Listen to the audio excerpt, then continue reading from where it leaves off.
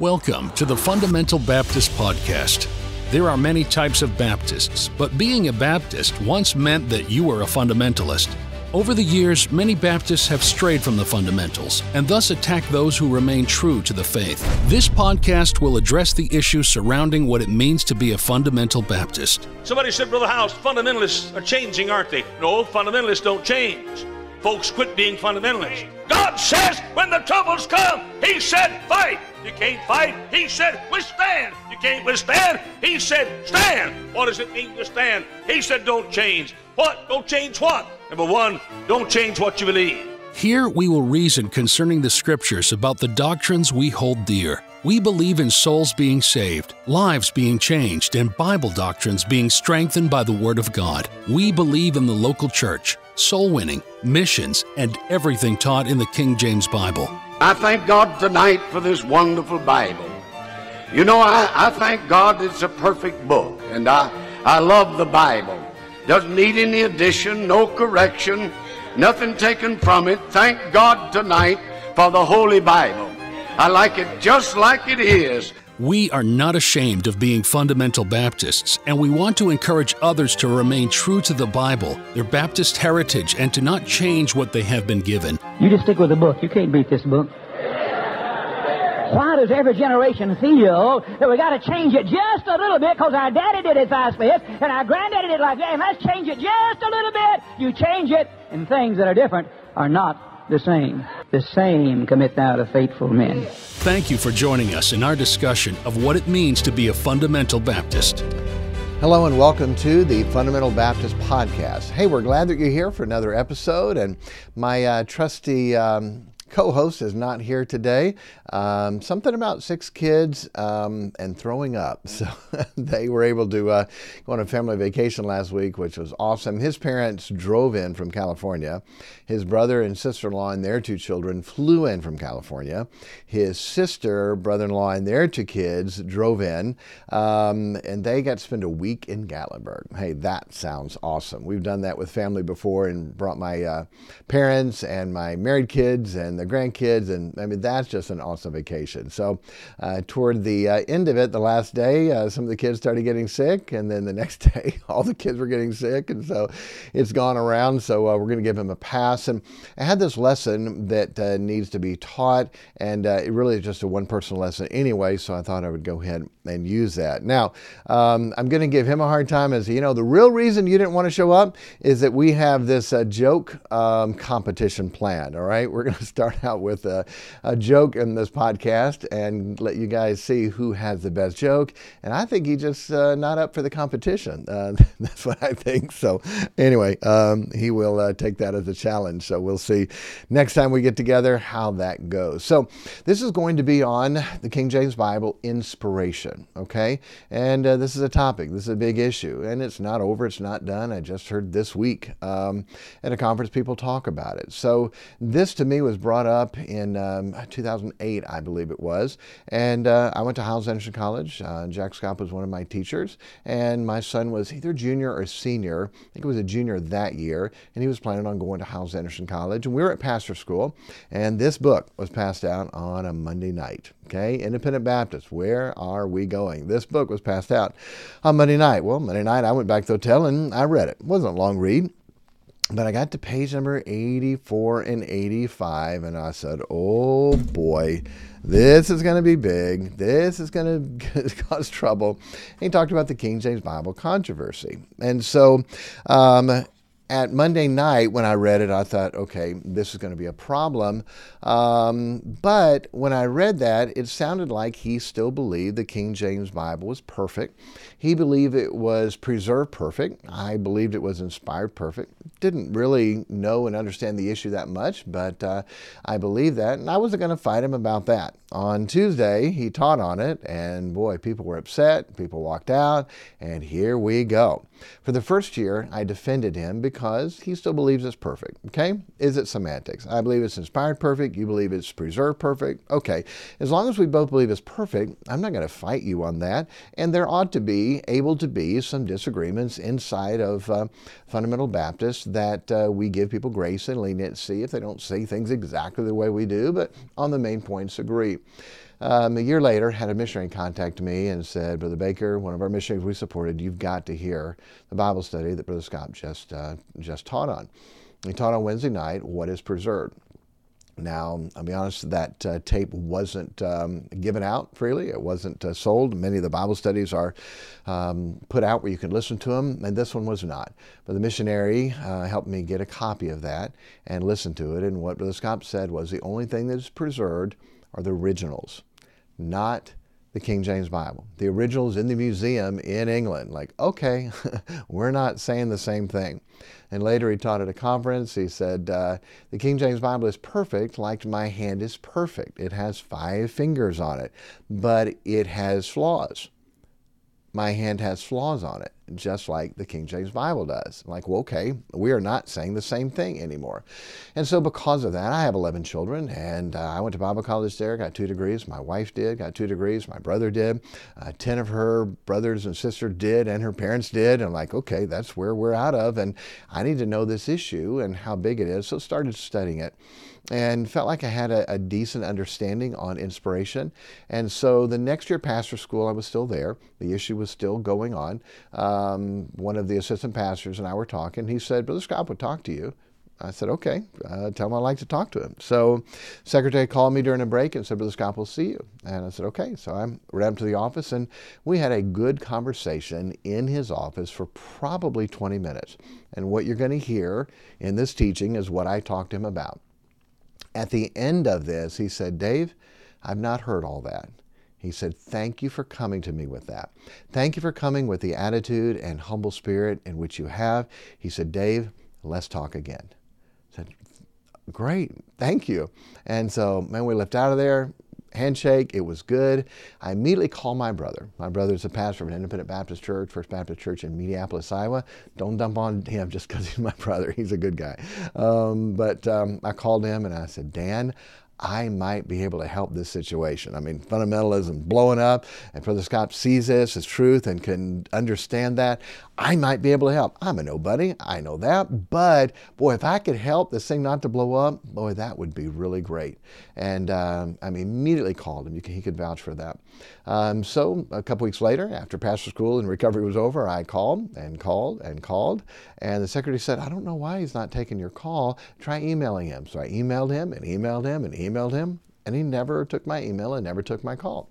I didn't understand why. We had a good conversation. He said, let's talk again. And then I got a letter, a 6-page letter from Brother Scott calling me everything in the world. And he said, when you were in my office during pastor school, and when you raised your voice and yelled at me, and when security had to come in and see if everything was okay, I'm like, what? That didn't happen. That was not how our conversation went. And then I realized, okay, this letter is not written for me. It's written to me, but it's not written for me. This is written to all the people that he's going to send it to in order to make me look bad and to put himself up. Okay. And then, like the Bible says, a heretic after the first or second admonition reject. And I said, God, you've got him. I'm done. I tried to help, and we pushed away. It was hard. I was, like I said, 2 degrees there, Mr. Highlander there, lots of friends there. Our guest speakers, they canceled on me, and it was a big deal, and it was hard. They threatened to take my degree away, and I said, if your name was on my degree, I would have already sent it back. And Dr. John Kyle's name is on my degree, and they threatened to take me to the deacons. I said, please do. I said, just give me an opportunity to explain to them the truth of this. It got pretty bad. I put a website up, hacalumni.com, just to share and let people know, hey, this is the truth. The Bible study that he taught, what is preserved is there. It's in archives now. It's still there, but it's not promoted. I'm not trying to stir all that up. But if somebody wanted to go back and read those, it's still there. All the letters, all the communication, everything is there, the articles that were written. There's a lot of good information as far as knowledge goes, if you have understanding or want to know more about that. But is the King James Bible inspired? This lesson here is literally what I went into his office and talked about, and believe it can be a help to everybody who truly, sincerely wants to know that. So, went in, sorry, Brother Scott, I said, in English class. By the way, Brother Scott was an English teacher. By the way, struggled or questioned, do I mention the name? Everyone knows what I'm talking about. And in the Bible, when it was doctrinal issues, Paul called him by name. Demas, Alexander the coppersmith, Hymenaeus, Alexander, they were mentioned by name. Now, the person that fell is commonly reported one among you. His name was never mentioned. And so when Brother Scott was going in error, doctrinal error, I stood against him, like Paul did to Peter, to his face. When he fell, then I wrote him to encourage him and to help him. Like the Bible says, if someone is fallen, overtaken in a fault, you at your spiritual restore such a one in the spirit of meekness. And it's amazing, most guys were wrong both times. When he was in doctrinal error, they were for him. And when he fell, they had nothing to do with him, which is literally, biblically, is the total opposite. But that's another topic. So I mentioned the name just so you don't try to have to guess or think, oh, I'm trying to avoid it. It was an issue, biblical, and we discussed it and talked about it like many times in the Bible did. So Brother Scott, he's an English teacher. I said, you guys taught us in English class, before we look up anything, look at the root of the word, okay? I'm going to give you 6 ways to define inspiration, okay? 6 ways to define inspiration. And to me, I'm not a scholar, but if you listen to this, I think you have to go, you know what, that does make sense, okay? And if it doesn't, email me and let me know. Tell me where I'm wrong. I've had that before. As a Brother Scott in English, you guys taught us, before we ever look up anything, look at the root of the word, okay? Take away the suffix, take away the prefix, look at the root of the word, and that will give you a good definition of the word, okay? And I still do that to this day. I'd never heard that before, but it makes sense. We had to learn all these Latin roots and Greek roots and roots of the word. So the root of the word, inspiration, okay? Take away the prefix, in, suffix, T-I-O-N, and what do you have? S-P-I-R, spirit, okay? So all scripture is given by the root word, spirit. Okay, inspiration. The root word of inspiration is spirit. Anybody argue with that? Nope. Ding. Number 1, the root word of inspiration is spirit. So if it's defined, all scripture is given by inspiration, then all scripture is given by what? By the Spirit. That's number 1. Number 2, Brother Scott, you guys taught us, before we look it up anywhere else, look it up in the Bible. What's the best commentary on the Bible? The Bible, all right? Find other scripture that is related to that topic and look at that, and that will shine light on it. The Bible is the best commentary on itself. Amen? Everybody with me so far? Yes, okay. So are there any other verses that talk about how we got the Bible and that talk about inspiration, how it was given to us, okay? They always say, use a simple verse to help explain a hard verse, all right? 2 Peter 1:21. For the prophecy came not in old time by the will of man, but, listen carefully to this, holy men of God spake. Who spake? Oh yeah, God did. God breathed. That's not what it says. Okay, we'll get into this more, but please listen carefully to the words. But holy men of God spake, as they were moved by the Holy Ghost. Holy men of God spake as they were moved by the Holy Ghost. So the big problem with the whole thing of inspiration comes from the definition of God breathed. Don't throw me away yet. We're going to get into that a little deeper. But we look at this, yes, God breathed Scripture, okay? The God breathed book, the Bible. And everyone believed that. That was the definition that we used. The problem is that is not the Bible definition for that, and we'll show you that. Here it says, holy men of God spake as they were moved by the, who? Holy Ghost. So the first way, root word, is Spirit. All Scripture is given by the Spirit. The second one, compare Scripture to Scripture. Holy men of God spake as they were moved by the Holy Ghost. So how did we get this prophecy? How did we get this Bible? By the Holy Ghost. Okay, number 2, check, by the Holy Ghost. Number 3, then you guys taught us, look it up in a good dictionary. By the way, everything I'm telling Brother Scott, he's nodding and smiling because he knows that's what we were taught, okay? And so look it up in a good dictionary, okay? So please understand, whoever defines the words control the world, okay? How are these words defined? And it matters. As we see, definitions are changed all the time, all right? The definition of gay 100 years ago, gay, merry, airy, jovial, supportive, frolicsome, fine, showy, as in a gay dress. Or it said a vulgar use of the term in America is inflamed or merry with liquor, intoxicated.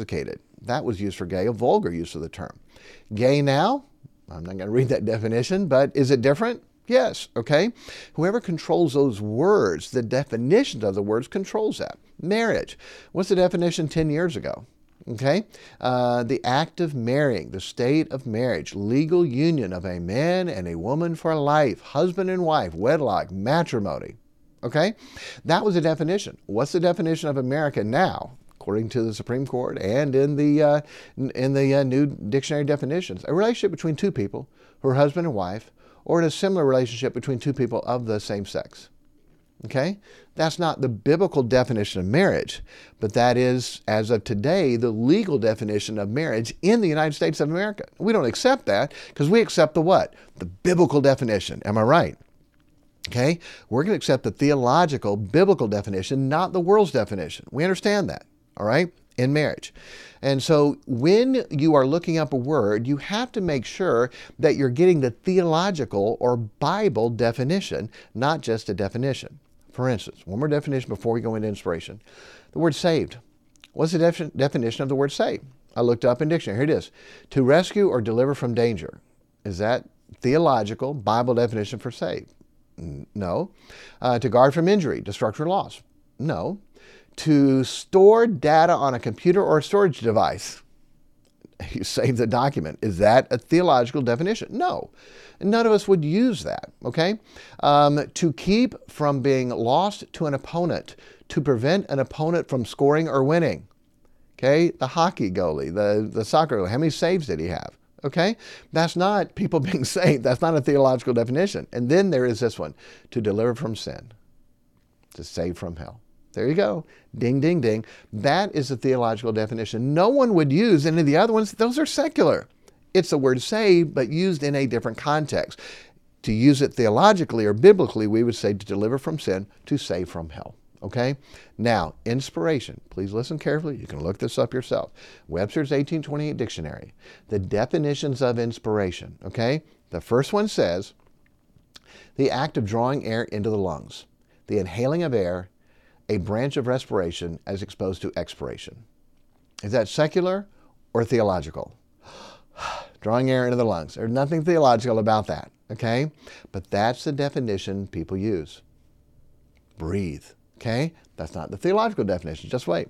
Number two, the act of breathing into anything, okay? You're breathing into something, a balloon, someone given CPR, okay? Is that a theological definition? No. Okay, the act of breathing into anything, all right? That, again, is a secular definition. How about this one? The infusion of ideas, and by the way, I would say words. Webster had his own Bible, and back in this day, they were debating verbal inspiration or idea inspiration, okay? He had ideas. I think it would be words. But the definition is this: the infusion of ideas into the mind by the Holy Spirit. Divine, supernatural influence. And then it says all scripture is given by inspiration of God, 2 Timothy 3. It says that in Webster's 1828 dictionary. It gives the verse, 2 Timothy 3. So, is that a theological Bible definition? Yes. The infusion of ideas, again, I would say words, into the mind by the Holy Spirit. That is the theological definition. The other ones, infusion ideas by deities or pagans, the infusion ideas by poetic spirit. So why would you use breathe when the theological definition is infusion of ideas or words into the mind by the Holy Spirit of God? So definition number one, the root word, all scripture is given by Spirit. Definition number two, compare scripture to scripture. Holy men of God spake as they were moved by the Holy Spirit. Okay, by the Holy Ghost. Same thing. Now, definition number three, look it up in a good dictionary. Infusion of ideas or words in the mind by the Holy Spirit of God. Again, all scripture is given by what? The Spirit. Here's three, and they're all lining up. Spirit, not God-breathed. So the problem is this. Back when God-breathed was the definition, it fixed the modern debate they were having. Is it verbal inspiration or thought inspiration? So God-breathed, and what we said is if it's God-breathed inspiration, then it's word for word, not ideas or thoughts. Okay? And that definition beat that heresy. The problem is a wrong definition may beat one heresy but create more. So when Brother Scott, in this book and others, said the only things that are inspired are the words in which God breathed. God didn't breathe in English. God breathed in Hebrew and Greek and Aramaic. So therefore, those are the only things that can be inspired because those are the only languages God breathed. And logically, he's right. The problem is he has a wrong definition. The definition of inspired is not breathe. That's a secular definition. It's not in the root word. It is not in compare Scripture to Scripture. It is not in the English definition. Now, well, what about the Greek? Okay, you don't need the Greek to define it, but let's look at it. The word, we all know it, theopneustos, okay? Inspired, theopneustos. So, theo, that's God, pneustos. The root word pneuma, P-N-E-U-M-A, listen carefully, was translated 322 times spirit. What? Pneuma. The root word, theopneustos, was translated 322 times spirit. 91 times it was translated ghost, like Holy Ghost. And 1 time it was translated life. You want to take a guess how many times it was translated breathe? None. It's a totally different word. Totally different word. What about the Greek? Okay, there's the Greek. Theopneustos. P-N-E-U-M-A, the root word. 322 times spirit, 91 times ghost, 1 time life, never breathe. Never breathe. It's a totally different word. Okay? Then, well, where do they get that from? Listen carefully to this, and we'll get into this more. We have many, many podcasts we'll do on the King James Bible. We'll get into this more, not time on this one. But where do they get it? From Strong's Concordance. Okay? Strong's Concordance, theopneustos, 2315, New Testament, from 2316, and listen carefully, a presumed derivative of 4154. A presumed derivative of 4154. You look at 4154, it is P-N-E-O, not P-N-E-U, P-N-E-O, a primary word, to breathe hard. By the way, it was never translated inspiration, never translated in breathe at all. That word was always translated spirit or ghost or life. Never translated breathe. But because Strong said a presumed derivative, presumed, okay? Wrong. It's not 4154, a presumed derivative. It is 4151, P-N-E-U-M-A. Occurrentive air, breath, last, soul implication, superhuman, Christ Spirit, the Holy Spirit, God Spirit, divine. Okay? 4151, P-N-E-U-M-A. Translated spirit and ghost and life. Okay? There it is. It's wrong. I tried to talk to my Greek professor when I was at the King James Bible Summit and tried to explain this to him. Oh, well, I don't understand. It's real simple. Okay? What is the root word? Theopneustos. P-N-E-U, not P-N-E-O. And pneuma was translated 322 times spirit. So here we go. Definition number 1, the root word, all Scripture is given by the Spirit. Root word number 2, compare Scripture to Scripture. Holy men of God spake as they were moved by the Holy Ghost. All Scripture given by the Spirit. Number 3, English definition. Infusion of ideas or words in the mind by the Holy Spirit of God. All Scripture given by the Spirit. Number 4, Greek. The word P-N-E-U, translated 322 times Spirit. Again, all Scripture is given by the Spirit. Okay? Number 5, these are ways to define a word, okay? To study, to show themselves approved unto God, a workman that needeth not to be what? Ashamed. Ashamed. And many people are ashamed because they got up and said the King James Bible is not inspired, but they didn't look up truly what inspired meant to be able to show, you know what? It is. Well, I don't believe it's inspired yet. Just wait. Please understand. We got to understand the definition first before we can say whether it's inspired or not. So now we do a systematic study of the Word. We look up every verse in the Bible that talks about inspiration and see if that can shed some light on it. Okay? All right. So big, long study here. No, it's only twice it's used. Okay? Real simple. The one we're using, 2 Timothy 3:16, all Scripture is given by inspiration of God. Okay? All Scripture is given by inspiration of God. It's profitable for doctrine, for reproof, for correction, for instruction in righteousness. Now, the only other time it's used, first mentioned, okay, the law first mentioned, Job 32 verse 8. But there is a spirit in man, and the inspiration of the Almighty giveth them understanding. Did you catch that? But there is a spirit in man, and the inspiration of the Almighty giveth them understanding. Amazing the law first mentioned, the first time you look up inspiration, you get the definition inside of it. Inspiration, spirit in man.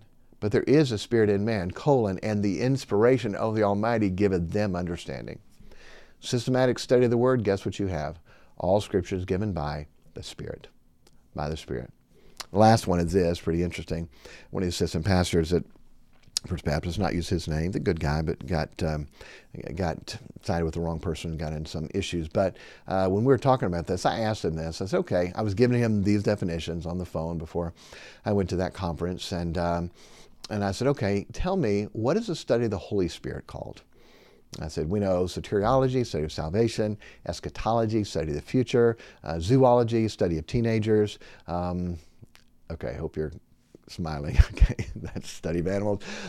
That's my little joke. Teenagers love it, by the way. Not really. What's the study of the Holy Spirit called? Okay, you ready? Study of the Holy Spirit is called pneumatology. The study of spiritual beings phenomena within Christianity, the theological study of the Holy Spirit. One person within the Christian testimony, pneumatology. Wow. The same Greek root word is even in the word pneumatology. All Scripture is given by the Holy Spirit of God. Okay? So, review. Do you got this? Root word, all Scripture is given by the Spirit. Compare Scripture to Scripture. We have holy men of God spake as they were moved by the Holy Ghost. All Scripture is given by the Spirit. Number 3, a good English dictionary definition. It's by the Spirit. The words are given into the from the Holy Spirit into the mind. And number 3, the Greek word is translated 322 times Spirit. Then number 5, systematic study of it, Spirit in man, inspiration, all Scripture given by the Spirit. And then the study of the Holy Spirit is called pneumatology. Now, I don't know what else you could do to be able to define the word other than that. 6 different ways to define the word. And every word, every way you can define it, it all came up by the Spirit. Inspiration, all Scripture is given by inspiration, meaning all Scripture is given by the Holy Spirit of God. So, the question is the King James Bible inspired? I was recently called out by a guy at a conference for what I just taught as being a kook, okay? If I'm a kook for believing this, all right, I'll wear it proudly. And it was said, I said the King James Bible is inspired. I believe it is. The Bible says all Scripture is given by inspiration. Now here's a question to ask. Is the King James Bible Scripture? If it is not Scripture, fine. Then it's not inspired.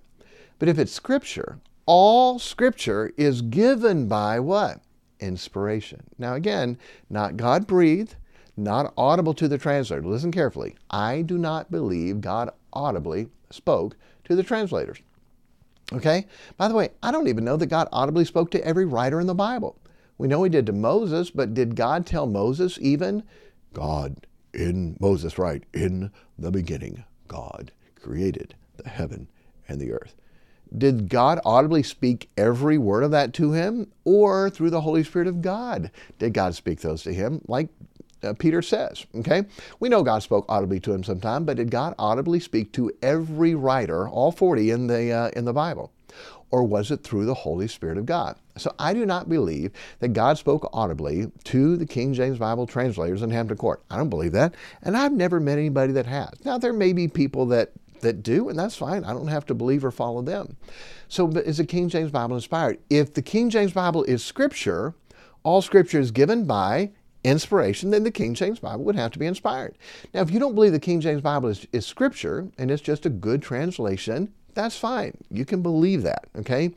I believe the King James Bible is Scripture, and I believe it's inspired by the definition. So here's the question. Please listen here.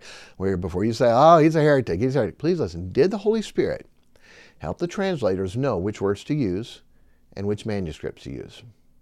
Did the Holy Spirit help guide the translators to know which words to use and which manuscripts to use? I believe the Holy Spirit did. If the Holy Spirit did, then the King James Bible is inspired by the definition of inspiration by the Holy Spirit of God.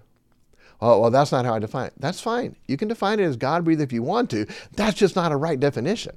You show me biblically how you define inspiration by God breathed. Well, that's how we've always defined it. Okay, so it doesn't make it right. Biblically, you show me how you define inspiration by God breathed. Well, John R. Rice did. John R. Rice is a good man, but no man was perfect. Okay? No man was. Well, I've always heard it that way. Okay, what else have you always heard that was right that isn't right? There are many things that are that way. Okay? Study it. Look at it. If you want this outline, email me, the Fundamental Baptist Podcast. I'll send you this outline. Okay? You can have it. You can look at it. Send it in PDF. Study it. If you find something different, let me know. But by the biblical definition of inspiration, did the Holy Spirit of God help the translators to know which manuscripts to use and what words to use so we can have a perfect King James Bible? I believe he did. Hence, therefore, the King James Bible is inspired. Not audible to the translators, okay, but through the Holy Spirit of God. And so I believe that's how we got our scripture. So, for instance, okay, most of the time the King James translators, when they translated, use manuscript evidence, okay, manuscript evidence to translate that. What does that mean? Let's say you have a wreck and you've got 50 people who saw the wreck. 3 people said it happened this way, 47 people said it happened this way. We go by the majority of the manuscripts. The majority of the people that saw it, 47 said it happened this way, that's what we go with. The preponderance of evidence, okay? That's what most of the time the translators did. If we have 500 manuscripts on Mark 16 and 480 agree with each other and 20 disagree, they would use the 480. Logical, makes sense. It's the majority of the manuscripts, okay? Majority text. Whatever the majority is, that's what we're going to go with most of the time. The preponderance of the evidence is on one side. It's simple. That makes sense. Got it? And what about this? 1 John 5, verse 7, okay? There are 3 that bear record in heaven, the Father, the Word, the Holy Ghost, and these 3 are one. It's a big deal. That verse is changed in all the Bibles. That verse is changed in the other Greek. That verse is not in the, quote, oldest and best manuscript. Old, but not best. Of the 4,800 manuscripts that they had, 501 contained 1 John 5:7. 501. Listen carefully. 501 contained 1 John 5. Only 10 of them had 1 John 5:7, called the Johann comma. Okay? Only 10 out of 501. And guess what the King James translator decided to use? Listen carefully. The minority manuscripts. Only the 10 that had it. Why did they do that? You tell me. They liked it? They believed it? Or did the Holy Spirit of God tell them that Scripture put it in? If the Holy Spirit helped guide the translators to go with the minority instead of the majority, of 501 manuscripts that had 1 John 5 in it, only 10 of them had 1 John 5:7. But yet, it's in the King James Bible. Pretty amazing. Did the Holy Spirit help them decide that? If so, according to the definition of inspiration, the King James Bible is inspired. Does that make sense? Am I a kook to believe that? Okay? If you say yes, fine. That's okay. I'm all right with that. But logically, biblically, based on the definition, now this may be you to you and you're shaking your head.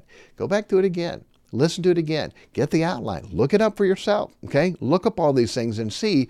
Start first with what is the definition of inspiration? All Scripture is given by the Spirit. Okay? Did the Holy Spirit help the translators to know what word to use or to know what manuscripts to use? If they did, then by definition, the King James Bible is inspired. That's not kooky. The same people that will say I'm a kook for believing that say the King James Bible is perfect, without error, inerrant. How did it get to be inerrant? By humans? Tell me that. You translate the Bible from all these different manuscripts and somehow we have an inerrant Bible and man did it. Really? Okay, you can believe that if you want to.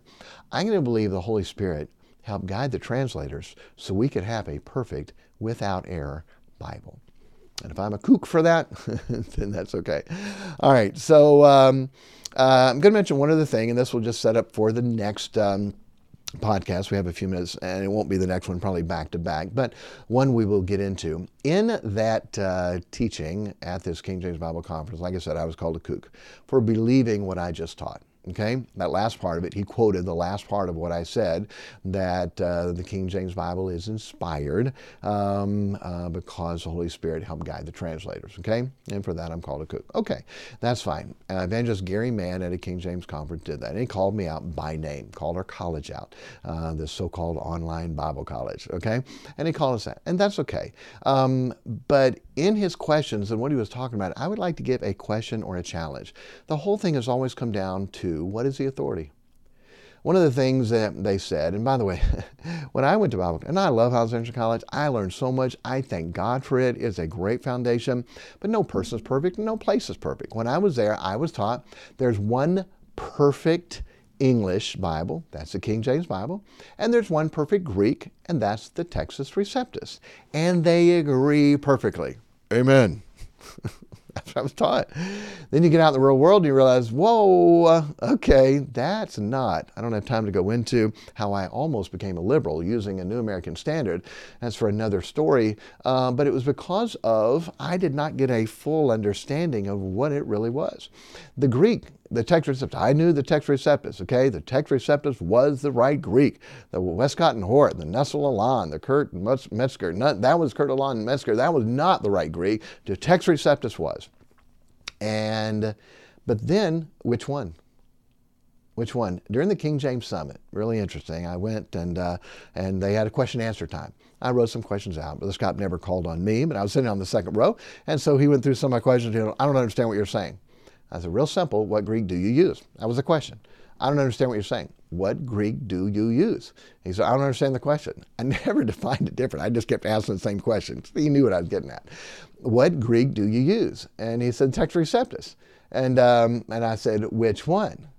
If you could have seen the look on his face, he got this smile and stepped back and he said, a lot of them. And then turned around and went away.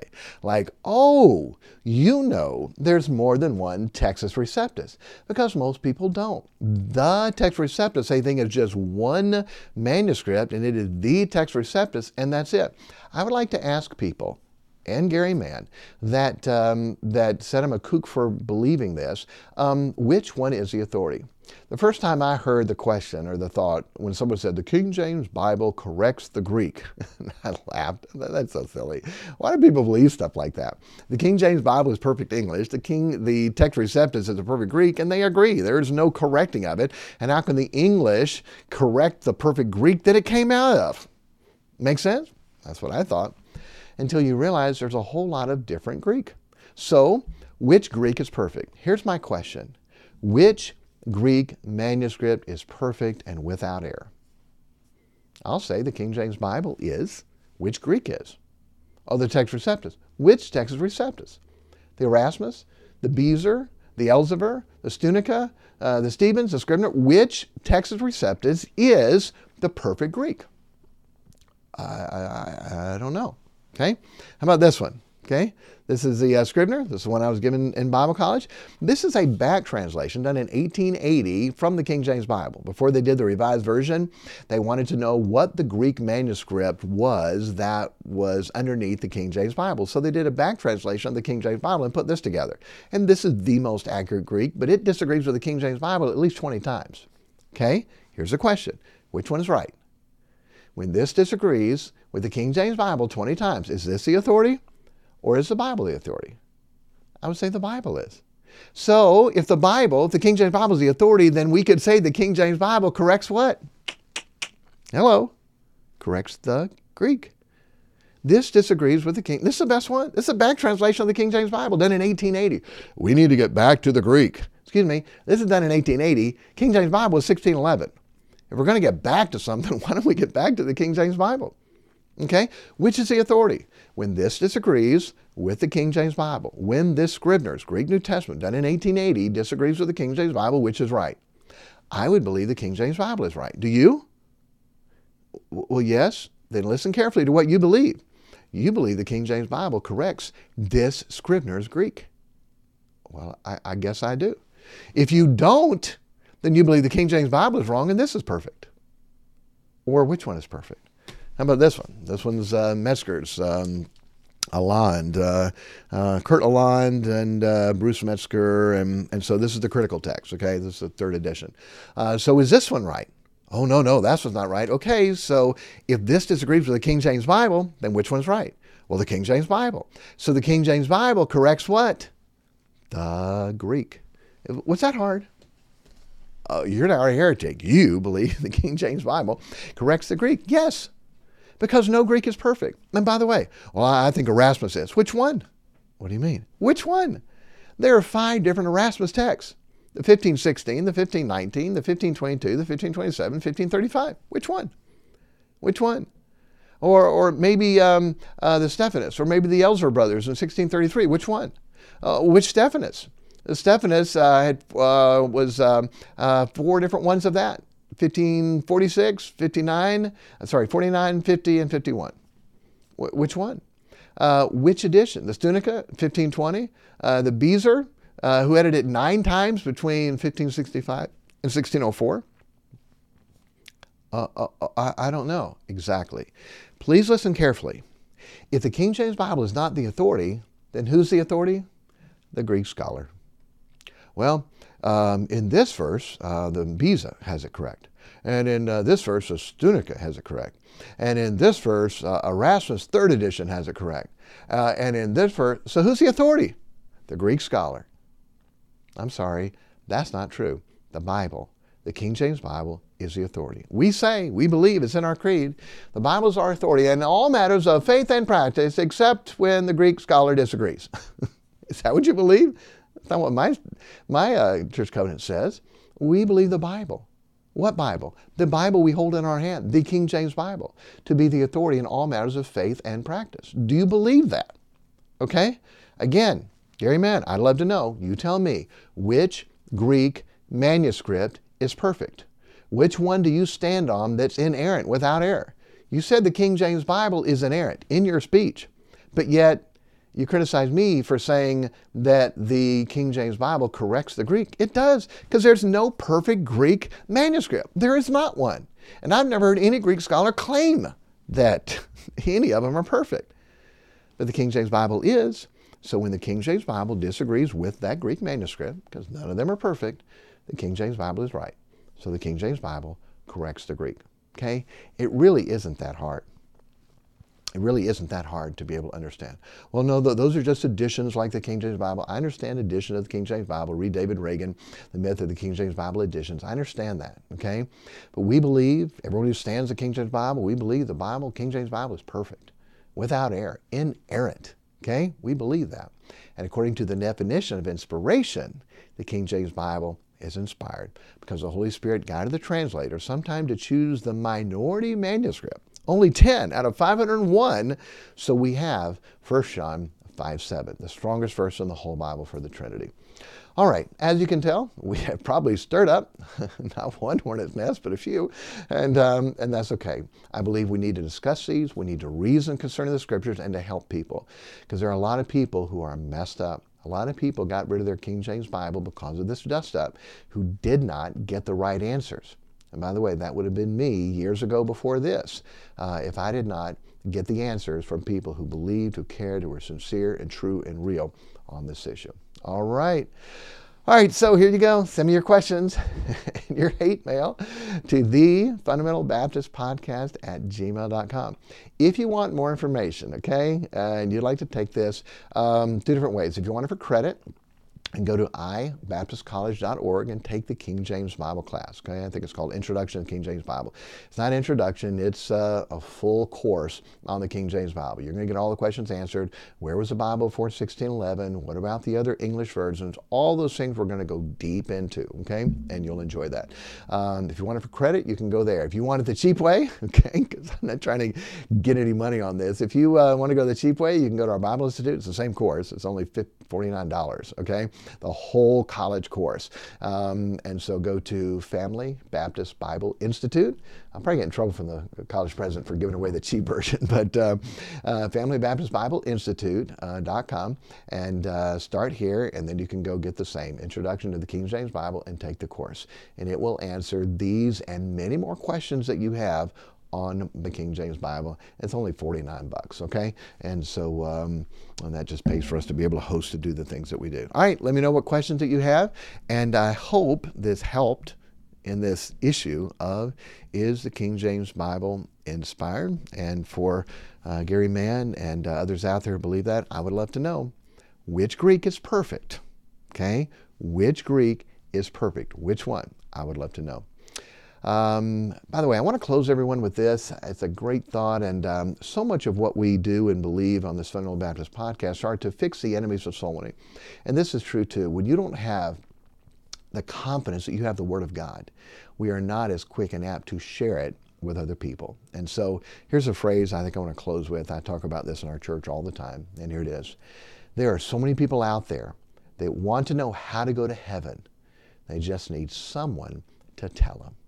Hey, let's take this King James Bible and go share it with somebody. I promise you, there are so many people who want to know how to go to heaven. They just need someone to tell them. Go tell them. God bless you, and we'll talk to you next time.